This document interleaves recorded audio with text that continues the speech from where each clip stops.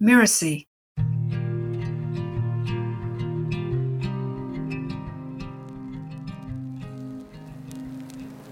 God wanted the first man and woman to be able to choose the kind of death they would have.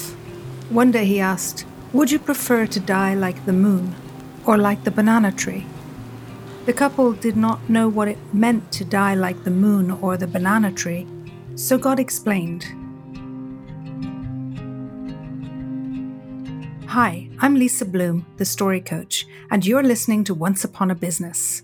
In each episode, we explore a story, a fairy tale, folk tale, or traditional story, so that we can discover the amazing lessons relevant for business and for entrepreneurs.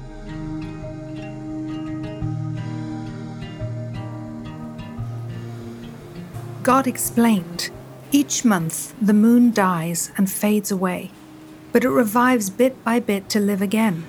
When the banana tree dies, it does not come back, but it leaves behind green shoots so that its offspring can carry on in its place. You may have offspring to take your place, or you may revive each month like the moon. You choose. The couple considered the options for some time. If they chose to be childless, they would always be restored to life, like the moon. It would be lonely, however, and they would have no one to help them with their work, no one to teach, to love, or to strive for. They told God that they preferred to be fruitful like the banana tree. God granted their wish. They had many fine children and a happy life, and then they died. Since then, there has been much love and new life on this earth, replenishing generation after generation. But since the first couple chose, each individual's life is brief, and in the end, the body withers like the banana tree.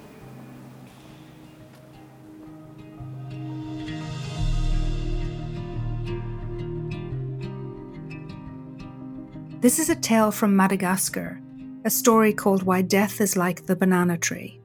You may wonder why I've chosen a story about death. It might seem a strange choice, and yet somehow when I remembered this story, it just felt right. There is, as always, so much to learn from this story. It's about a choice to revive each month like the moon, or to fade away but be replaced by offspring. It's a story about how to die. But actually, I think it's also a story about how to live. Especially if we think of the choice to have offspring in a more broad sense. In business and entrepreneurship, people often talk about their passion projects or their creative exploits as their baby. If we think of the entrepreneurial journey, I've often seen people attached to their business as if it's their child. That can mean that they put their heart and soul into creating something wonderful in their business, but it can also mean that they don't know when to let go, that they're overly attached to anything they decide to build or create in their business. I suspect that this story also speaks to a basic choice we all have to make in our lives and in our work. The first is to do what is most expected, to live the life that our parents, community, or education assumes we will. Living the more expected life can be satisfying for some. Often they include chasing status and wealth, or being settled and secure. But many of us are curious about what's not expected, the other choice. We strive to explore beyond the conventions and the lives lived by those that came before us. We're pulled into the unknown and want to dive into our most creative selves, to find meaning and purpose in all that we do.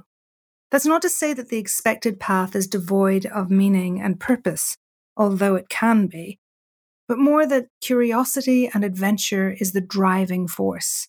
It's a choice to explore what we're made of, how we can be creative, and to understand what makes us happy and joyful. It's the path to finding our true gifts that we can develop and share with others. Of course, this speaks to legacy. What do we choose to create in our lifetime and that will live on after us, that we pass on to others and will remain long after we're gone?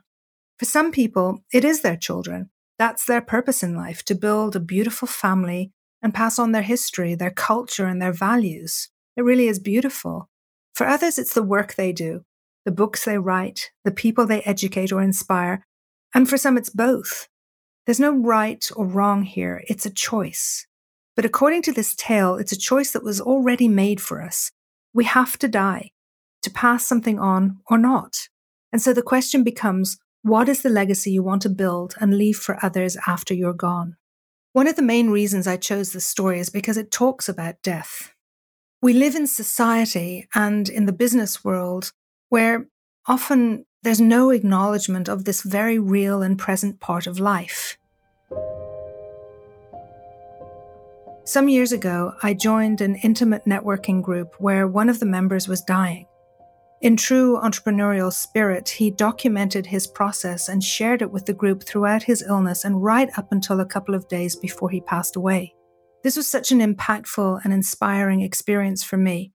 Part of his process was to give away all the programs he'd developed and all the work he'd done throughout his years as an entrepreneur to the people in the group. And in turn, after he had passed away, we got together and published a book, the proceeds of which went to the hospice that had taken care of him so beautifully during his illness and death. I was so moved by his generosity and that of the group, and by how much a part of our life his death became during those weeks. I think we have to face death in business too. We face the death of our ideas or our programs and services, and we have to allow things to die sometimes. If we want to make the choice to move towards creation and birth, we need to stop hanging on to what we've done in the past and let go of what actually needs to die now in order for us to continue. Over the last few years, we've faced many forms of death in our lives and business. The pandemic forced us to let go of so much. Our understanding of how the world works, our security around health and well-being, our very livelihoods for many were completely transformed. It was a kind of death, and the grief that accompanies death was palpable. Society is so focused on life and creation that we forget that death is an integral part of life. And then we're frightened or resentful of what is stolen from us, or the grief that we must experience. But grief and death cannot be avoided in life or in business. And if considered as a natural part of life, then it can add to the meaning and purpose of the life we choose to live. This story is a wonderful reminder of this.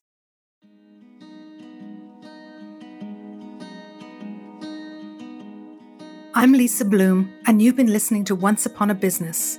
You can find out more about me at story-coach.com. That's story-coach.com. Once Upon a Business is part of the Miracy FM podcast network, which also includes such shows as Just Between Coaches and Course Lab. This episode of Once Upon a Business was produced by Cynthia Lamb. Melissa Deal and Jeff Govertson assembled the episode. Danny Inney is our executive producer. Post-production was by Post Office Sound. To catch the episodes that are coming up on Once Upon a Business, please follow us on Apple Podcasts, Spotify, or wherever you're listening right now. And if you like the show, please leave us a starred review. It really does help out. Thank you. We'll see you next time.